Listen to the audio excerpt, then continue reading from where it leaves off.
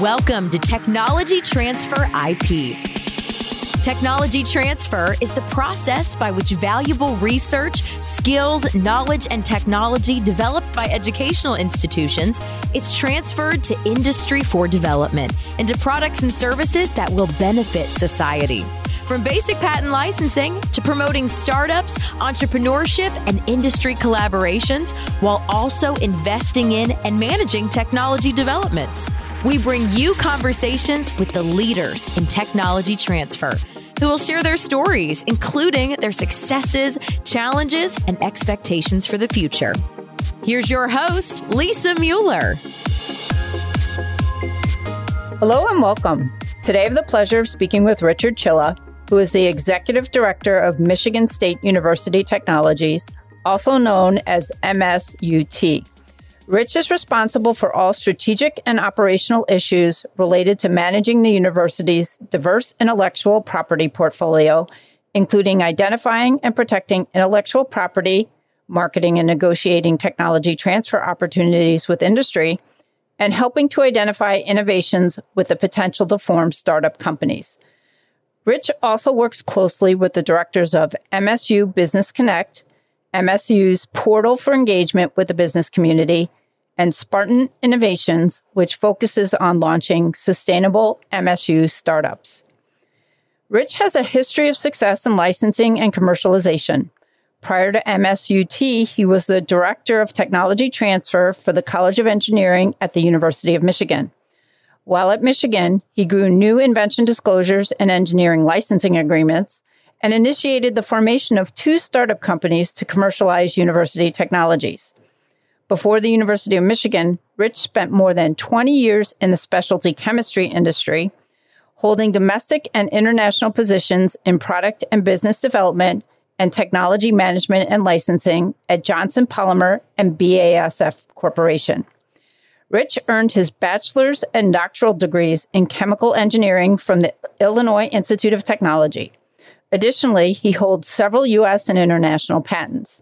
In fact, if anyone is curious, I looked up one of Rich's patents, and you can look at U.S. patent number 5508366, which is directed to the continuous production of hydroxylated addition polymers with reduced gel content. And with that very impressive background, welcome to the podcast, Rich. Thanks very much, Lisa. Thanks very much for having me. It's great to be here. Well, thanks again for taking part in the podcast. Let's go ahead and kick things off at the beginning. I'm kind of curious, and I'm sure a lot of our listeners will be curious, what led you to leave private industry and go into tech transfer? And also, how did you end up at the University of Michigan and then finally MSUT? Yeah, interesting story. Like a lot of tech transfer professionals, university tech transfer is a second career for me. I spent first 20 years in industry. And in a lot of my roles in industry, especially towards the latter part of my industrial career, I was really working at that interface between new technology and business. And I liked working at that interface. And so for my companies I worked for, I was doing some in-licensing, some out-licensing, a lot of business development. And I was looking for a change, and I was living in Michigan at the time for my company. And someone directed me to a job posting that the University of Michigan had for this tech transfer position supporting the College of Engineering. They were looking for someone with an engineering background with some licensing experience. And so I applied there, and there was a terrific interview there. And yeah, I was really fortunate. A great place to start. Awesome. And then you moved on from there. I'm assuming another job opened up at MSUT.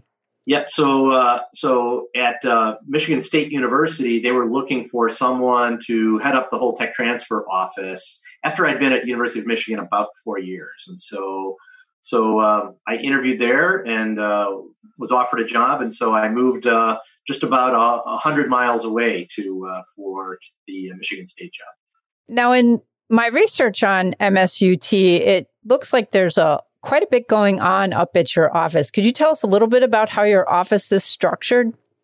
Sure. So MSUT is really a cradle-to-grave office that begins with taking in new invention disclosures from faculty and working with faculty on their invention disclosures, all the way through protecting the intellectual property, marketing the intellectual property, finding commercial partners for it, and all aspects of the licensing negotiation.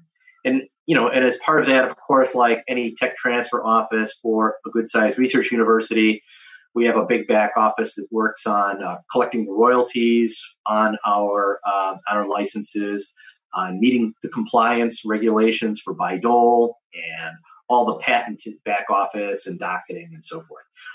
The only thing that is not done exactly in my office is the actual startup formation and business formation of startups. That's done in Spartan Innovations, and we work collaboratively with them, but that is actually outside my office. Got it. How many individuals would you say are in your office? At this moment, we have 22 full-time professionals. Yeah, it's a pretty big size office. It's a good size office. It's about average for a university that has research volume of the size that we have, which is just in the neighborhood of $700 million a year in research expenditures. Now, you mentioned Spartan Innovations, and I know you work closely with them, and then also with what's called Business Connect. Can you tell the listeners a little bit more about each of those?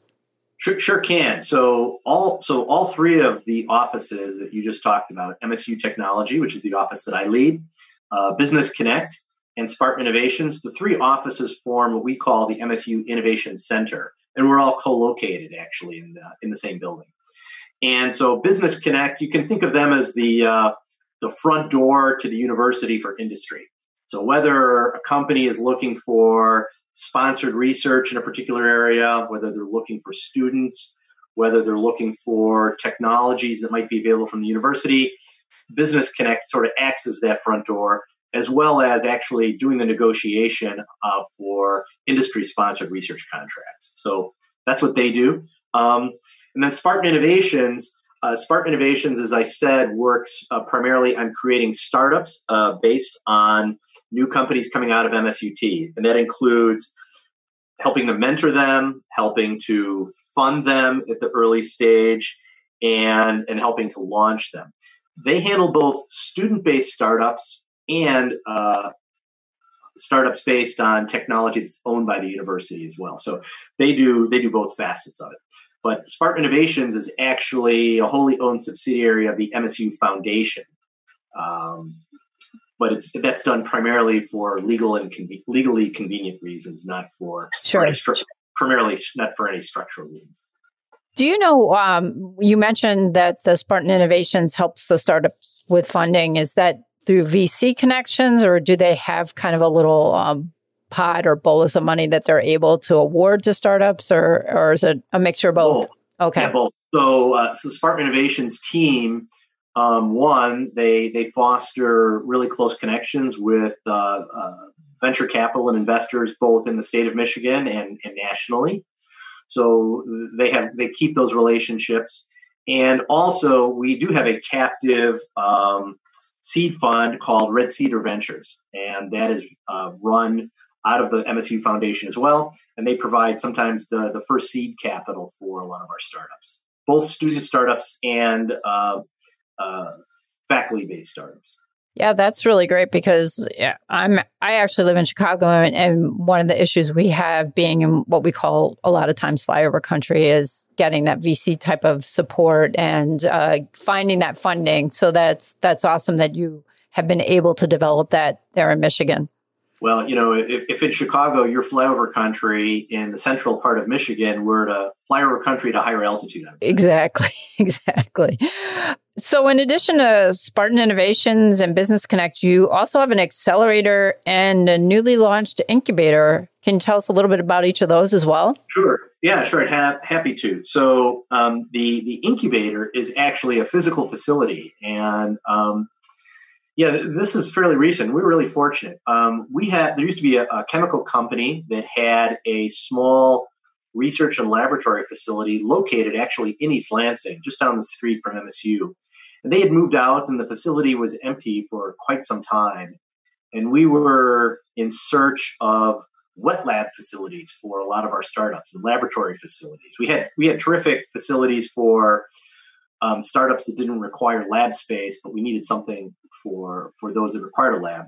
So actually the MSU Foundation came in and invested the money to convert this former chemical facility into the Van Camp Incubator and Research Labs. And I'm actually quite proud about the name that they chose. Loretta Van Camp was an MSU microbiologist and researcher who actually worked on one of the university's most successful and famous inventions, which is cisplatin, a cancer chemotherapy drug.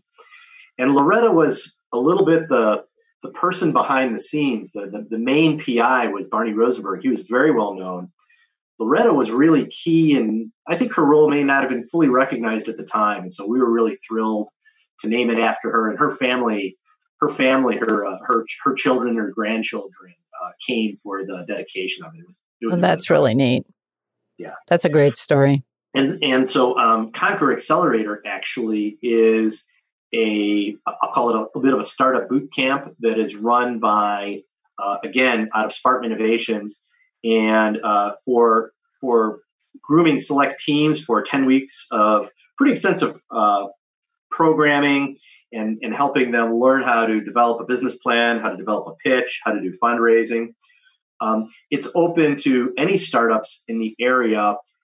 Historically, it's probably had more student-based startups than community-based startups, but it's really open in the community. So you don't make a distinction, university versus community-based?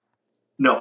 And in fact, several of the student teams that have come out of Concur Accelerator have really done well. We've had a couple that have finished in the top 4 in South by Southwest competitions later that year after being in Concur Accelerator. So, wow, that's amazing. You guys really have a lot going on and a lot of different opportunities and ways to develop and get your technology out into the public, which is fantastic. And I think that's reflected. I took a look at your fiscal 2019 report, and it was very impressive. According to that report, it said you had 181 invention disclosures. You had $3.25 million from licenses. You filed 63 new patent applications, which is a lot. You had 57 new patents issued. You had $28.9 million in total revenue from licensing and reimbursements since 2015. 4 new startups, $24.2 million in corporate gift, grant, and project support. And then since 2015, 318 agreements to transfer innovation to a company. So those are some really impressive numbers. That indicates, I think, between your office, the MSU Business Connect, the Spartan Innovations, the Incubator Accelerator, I think it's showing, real growth in the area. We've really worked hard at trying to develop the ecosystem in the area, and we're pleased with these numbers. We think that they are good progress, but I would say we're not satisfied. We'd really like to grow a number of those numbers. The metrics, there's always a lot of focus on numbers, and in fact, Autumn metrics are very important. I've been very active in Autumn, and so of course I support the use of the metrics. But the metrics are important, but really tech transfer is about creating impact, and it's about creating impact for the public. And it's often the stories that are really important, and that's what gets us excited. It's a little hard to come up with 1 or 2 metrics that measure impact clearly. We're actually working on developing better metrics that measure impact. But it is the stories that matter. Yeah, and I think you probably have some good ones, and maybe we can get into a couple of those now about some of your startup success stories, because I know, given all this activity and this fertile ecosystem that you have, that you've had quite a few successful startups come out. Do you want to share maybe a few of those with us? Sure, happy to. And what I'm going to be doing is I'm going to be talking about startups that are based on technology developed at the university. So there have been a lot of terrific startups that have come out of the students. My office doesn't work as much with the students. I work more with faculty and university-owned technology. So that's what I'll be talking about. So the first one is a company called Cibo Technologies. This is a venture-funded company. It was actually we partnered with Flagship Ventures out of Boston, out of Cambridge, actually, on this. And it's really a startup that we launched in 2015 based on a crop simulation technology we had and big data agronomy. And Cibotech has actually recently launched one of their big land intelligence platforms. You can think about this as one of the first products to come out of this startup. And it's about proprietary insights on land and lease valuation for farmland, including insights about long-term productivity, stability, environmental impact of the land. So one way to think about it is kind of a Zillow on steroids, but for farmland. And so we're really excited about that company. That's a really unique technology. I've nothing else like it, and it sounds like they've been very, very successful. They have a great team in place, and they've been a great partner for us, and we've enjoyed working with them, and we continue to develop new technologies in the university, and if they're related and relevant to CIBO, we're still partnering about adding technologies to their portfolio. Second company is in the medical device space, a company called Raytia Medical. And this was launched in 2012. So it was launched just around the time I was joining Michigan State. So in fact, I didn't have much to do with the creation of it. It had just been formed at the time that I joined. But it was to take this hemodynamic monitoring technology that was developed at the university and to create a monitor, a device that would be used in high-risk operating rooms and intensive care units in hospitals. And if you know anything about medical devices, these things take a long time to develop and get ready. And so the company got FDA approval on their Argos device in December of 19. And really shortly afterwards, they managed to get some purchase orders from 3 of the top 5 hospitals in the United States. So we're really excited about Raytia, and they're really at a critical point in their trajectory in getting approval for use in hospitals. I was talking to the CEO of the company not that long ago, and he was telling me anecdotally how they think that it could actually be helping during the COVID-19 pandemic because hemodynamic monitoring of severely ill patients really helps wean them off the respirators as quickly as possible, which is really beneficial for both the hospital and for the patients as well. Oh, wow. Absolutely. And then maybe talk a little bit about, mention about PhotoSync Q.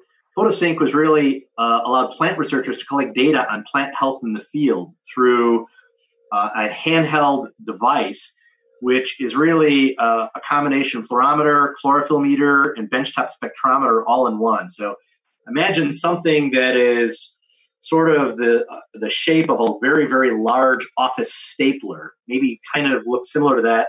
Imagine that you put a leaf in between where you normally put a piece of paper where you're doing stapling, and you'd close the jaw on that, and then it would measure all of this activity about what's actually happening with the plant, and then take the data and beam it to a central database. So that's really what PhotoSync is all about. Pretty recently launched. We're really excited about it and really excited for what it means, especially in the developing world. Oh, absolutely. Yeah, places like Africa and Southeast Asia. And, that could have huge implications for food supply and things like that, where they just don't have access to labs and things like that. That's exactly right. So currently has 5,000 users around the world, including very large use in sub-Saharan Africa. That's awesome. So you talked a little bit about startups, and you touched on 3 of them, and it sounds like there are plenty more we could talk about. How about corporate partners?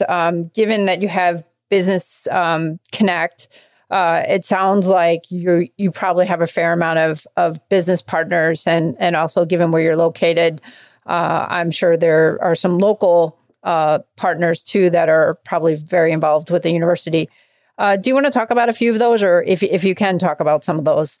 Sure, I can talk in general terms. So, let's talk about Michigan first. So, of course, there are several companies based in Michigan that hire a lot of our graduates and have wanted a closer relationship and partnership with the university, as well as wanting to be able to sponsor research at the university.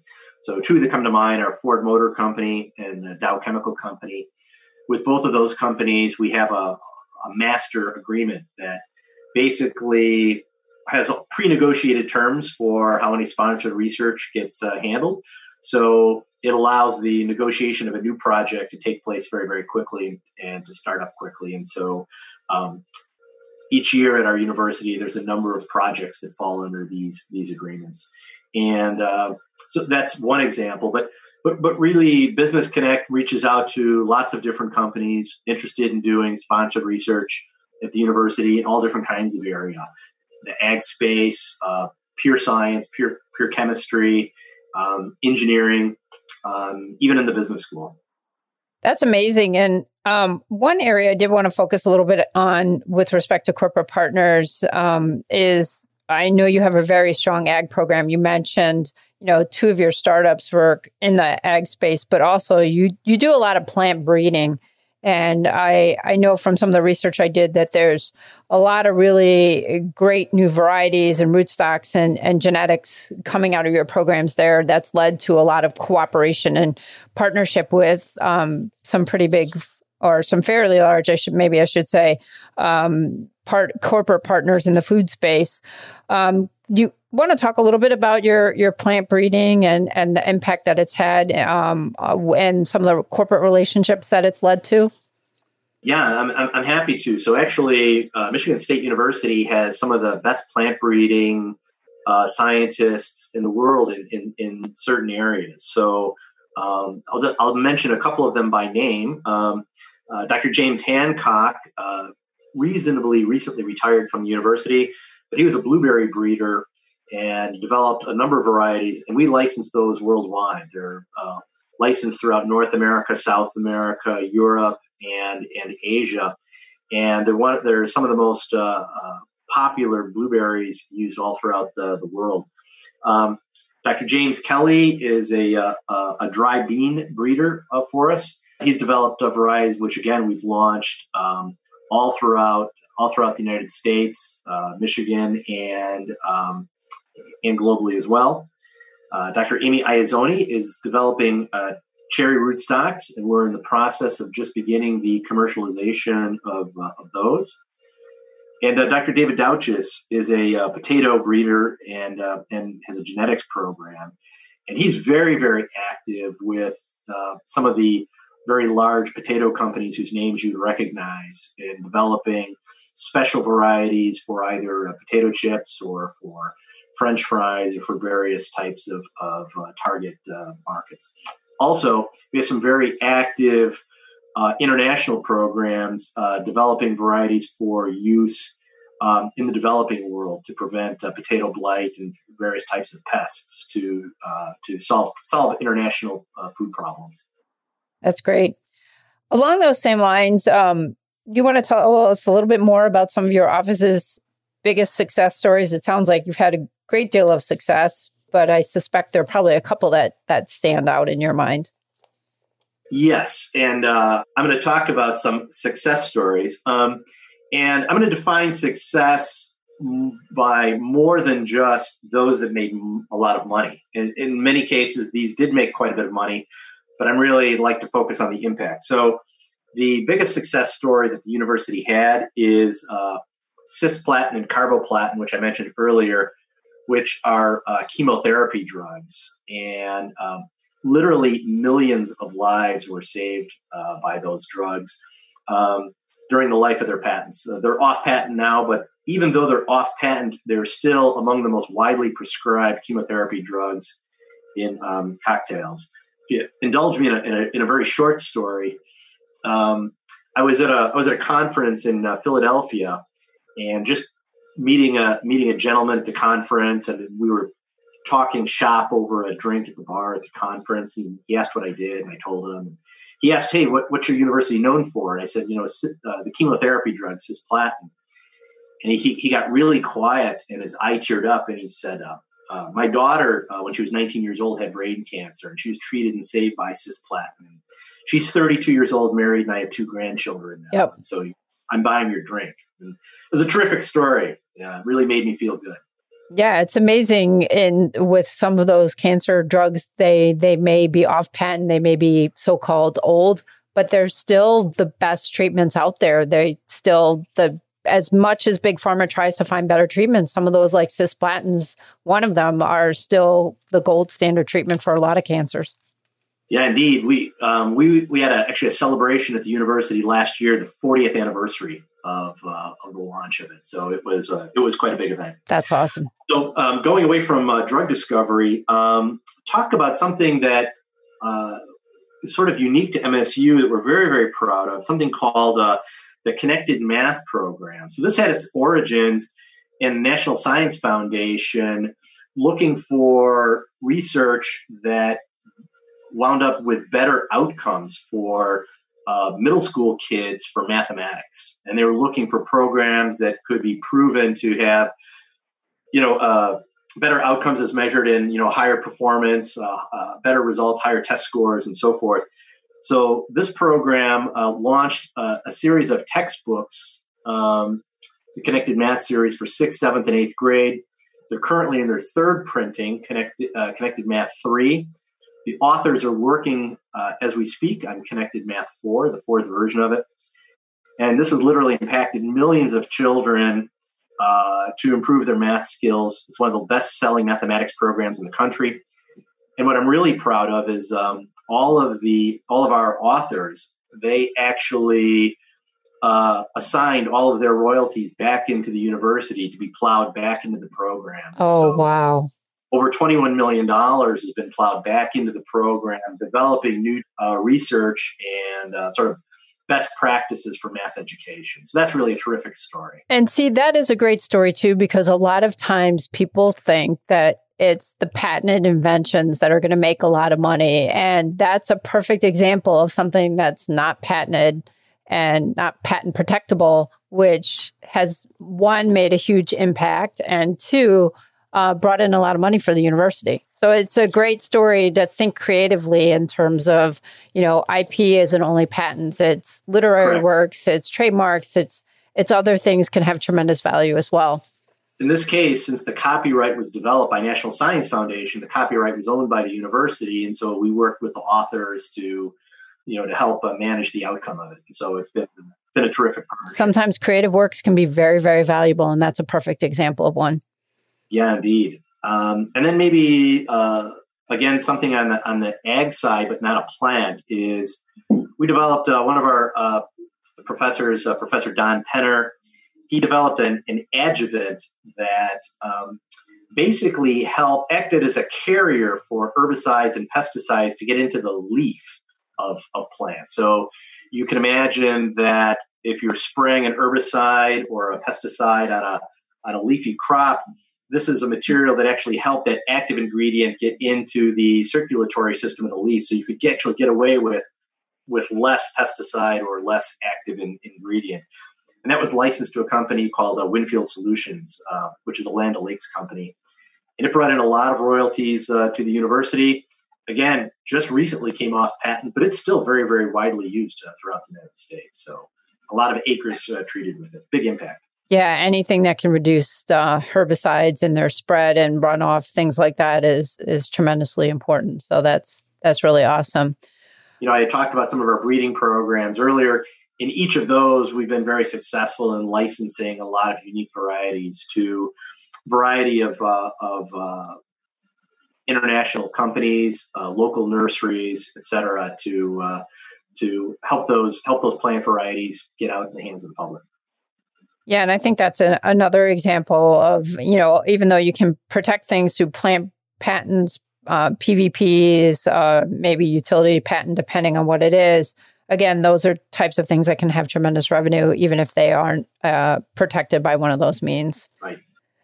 So it sounds like you guys are firing on all cylinders. Your offices, you've got a lot of programs. You're doing really well. You have the Business Connect, the Spartan Innovations, the Accelerator, the Incubator.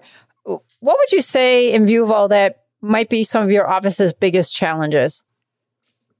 Yes. So two of them, I would say. And the first one I commented on briefly earlier when you were talking about metrics. I said that, part of those metrics come as a result of the development of the ecosystem. And so I think continuing to develop a thriving startup ecosystem, attracting funding, making people aware that, hey, Michigan is not a flyover country. There's a terrific amount of startups here between ourselves, the University of Michigan down the road, Wayne State University, Michigan Tech University. It's really a great ecosystem in the state, and we're trying to continue to build and develop on that. So, but that's an ongoing challenge that we have, especially in attracting talent for our new startups. So attracting business talent to run those startups and to build those companies, that continues to be a challenge for us. And I would also say that in my office, if I look to hiring and retention, good technology managers and good licensing professionals, that's a good skill set. It's a tough skill set, and we're always looking and trying to attract and retain great tech transfer talent.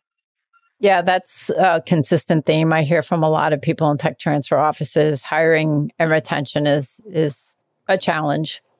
Yeah, but having said that, I view that our office, that nothing makes me happier that if we've developed a professional in the tech transfer area and they have a great opportunity to take the next step in their career someplace else, that's a point of pride that they get recruited out of our office. And even though I'm sad to see them go, I'm happy to see them be successful.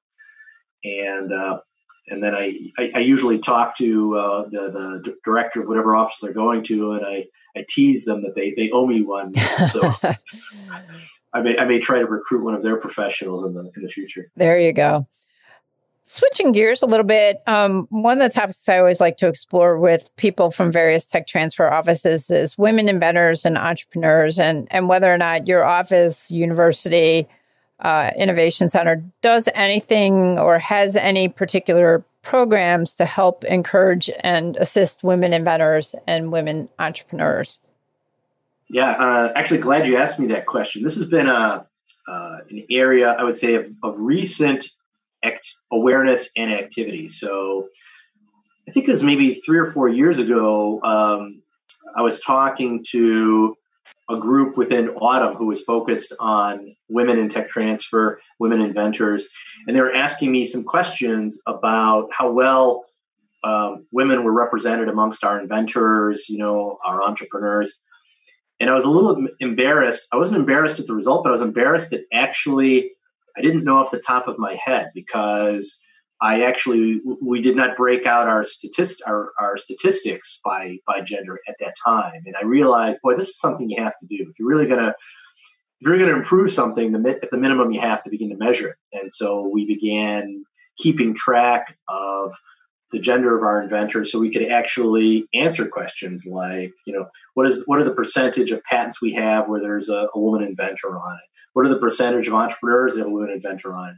Is that representative of the research community we have within the university, et cetera? And so I would say we're in early stages on that. I think I'm glad that we started making progress, but I think we have more to do. My university now is active in sponsoring there's a couple of women innovators, faculty members within the university. And my office has helped pay their sponsorship fees to attend some women entrepreneurship events so that we can support, and hopefully they can play it forward and give back and help mentor others within the university. And I know that's a big push with Autumn too right now as well. I talked to Mark Siedema in a few interviews ago, and that was part of his speech as Autumn chair this year that he gave kind of virtually, pushing, diversity and equality and things like that. And inclusion, right? Yeah, and inclusion. Yeah, in fact, Mark kind of took the lead on this when he was the chair-elect and really helped make it one of the strategic initiatives of Autumn. And so I think Mark showed great leadership on this. Yeah, and I think we're going to see a lot more to come from Autumn on that. And I'm excited to see where that all will lead. Along the same lines, I think there's been a lot of interest and talk recently about credentialing, things like CLP, RTTP. What's your view on that? Do you think those things make a difference? Yeah, so I think they do make a difference. But part of it is it's a bit of a process, and it does not make a difference until it makes a difference in individual people's careers. And so the two primary credentialing programs that exist in tech transfer are the CLP, the Certified Licensing Professional designation, and the RTTP, the Registered Tech Transfer Specialist Professional position. So they measure slightly different things. CLP really measures one's capability in specific to licensing, which is one part of tech transfer. But the RTTP is perhaps a little bit broader. It measures different types of aspects of the tech transfer career. I think they're both great, and we support them both. And part of the way we support them is when we have openings for new licensing professionals, we are beginning to ask for either a CLP or RTTP credentials in our hiring. If that's considered a plus amongst the candidates who apply for our office. Interesting. Okay. I want to go back to Autumn for a second. You've been an active member and a leader in that organization for some time. In fact, you're its immediate past chair. Can you talk about its evolution and growth over time and what the organization has meant to you? Sure. Let me start with the first one about the evolution and growth over time. So it's interesting. So Autumn's actual first name was SUPA, which I think stood for Society of University Patent Administrators. And I think that was its origin. And I think that says a lot about how the profession was really created. At the time, tech transfer was really about obtaining patenting on things, But I think like a lot of people in Autumn, it's been the networking and the people that I have met. So at the very first meeting of Autumn meeting I attended, which I think was in the spring of 2009. So I'm actually fairly recent to Autumn if you compare to a lot of my professional colleagues. But I was introduced to a bunch of people who became friends and remain friends and colleagues to this day. A lot of how the way you become successful in your job is that when you have a problem you haven't seen before, I can pick up the phone, I can dial, dozens of friends and colleagues who faced a similar problem, and they can talk to me about how they solved it. And I think that's really part of what Autumn does best. And by taking a volunteer role in Autumn, it's helped me, one, meet more people, and two, learn more about the profession that I may not have been aware of just from the universities that I've worked at. And continuing to serve Autumn, being on their board of directors has really been a privilege. And of course, representing Autumn as their chair last year was a terrific privilege and really one of the highlights of my professional career. Yeah, it's been amazing to watch. I joined Autumn in the mid-1990s, and it's just been incredible to watch the amount of growth. And you're absolutely right about those annual meetings and watching people who've been friends every year get together and just, that kind of camaraderie and sharing of experiences. And I think it's that networking social aspect of it that builds those bridges, those connections. That's been just amazing to watch with the organization. Yes. So I received, unfortunately, as most people know, we had to cancel our annual meeting this year at a very late moment because of the increasing threat of the pandemic. And when I received a fair number of emails from members and friends and colleagues, all supportive, but all said, this was the right thing to do. But boy, am I going to miss, not getting together with my friends and seeing people. And there was a lot of sense of loss at the meeting that we couldn't have. Yeah, I would agree with you. A lot of people were really, I think it was more of a, bummed out that they weren't going to get to spend time with, this person that they only get a chance to see once a year. But, again, like you said, with the understanding that it was the right decision at that time. So hopefully Seattle goes off next year without a hitch. Yeah, so there was a lot of really terrific content and a lot of really special surprises that Autumn volunteers and staff had produced for the meeting. And there's going to be some things that people hadn't seen before that really are going to be terrific. And I'll keep the surprise because hopefully we'll be able to reuse a lot of that. And the next time we're together for a big annual meeting, we'll be able to release that as an experience for all the members to have. I'm looking forward to the next time we can all get together. Yeah, likewise. So, Rich, I usually like to close these podcasts by asking the person I'm talking with if they had, I usually say 3 wishes. If I had a genie in a bottle that I could give you and give you 3 wishes that you don't have to use all 3, you can use 2 or 1, you can't have 4 for your office. Or if you could have a vision for your office realized, what would that be? Yeah, it's a good question. Good question. Yeah, so I think I can think of 3. So the first one builds about the story that I said a little bit earlier about the gentleman I met whose daughter was saved by cisplatin. So if in my career I can be part of meeting more people whose lives were better because of technologies that were commercialized out of Michigan State University, if I have a chance to meet them on the street and either customers of our startups or customers of our technology, that makes my day. So that's, I guess, one of my wishes, to be able to meet the people whose lives have been impacted. I'd say the second one is to have either student interns who've worked in our office, licensing staff, or other members of the MSU team go on to be difference makers and successful in their life after working with us. I think that would be terrific. We have a little segment on our website called "Where Are They Now?" and it talks about interns who work for MSUT who are now in their professional lives and what they're doing. And one of my favorite features, actually, to point to interns we had who are now on to successful careers, in part because of their experience with us. So to have more of that happen. And maybe the last one, maybe a little bit of a selfish one. Before I leave MSU, I'd like to have one more home run like cisplatin. Not only for the financial impact, but the royalties that came in from cisplatin that actually formed the corpus of the MSU Foundation. And each year, the MSU Foundation reinvests those royalties in capacity building in this ecosystem we're talking about, Spartan Innovations, MSU Technologies.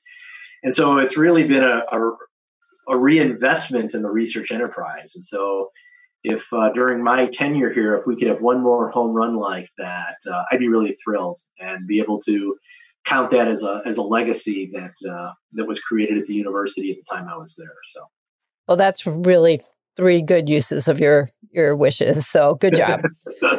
So, Rich, I can't thank you enough for all your time and your insights today. It's been an absolute pleasure. If any of our listeners want to reach out and ask you any questions, where can they reach you? Yeah, I'd be happy to talk to anyone who'd enjoy speaking. They can send me an email at rchylla, that's RCHYLLA, @msu.edu. Great. Thanks so much again, Rich. It's been great having this opportunity to talk to you. It's been a pleasure. Thank you very much. Thank you for listening to Technology Transfer IP. Please visit us online for more resources at techtransferipforum.com.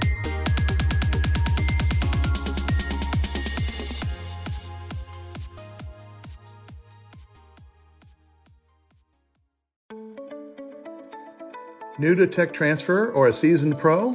Autumn is the global member organization for Tech Transfer and is here to help you get connected, get smart, and get ahead. Whether you work in academia, research, government, business development, corporate engagement, or startups, Autumn is dedicated to supporting you through education, advocacy, networking, and promotion.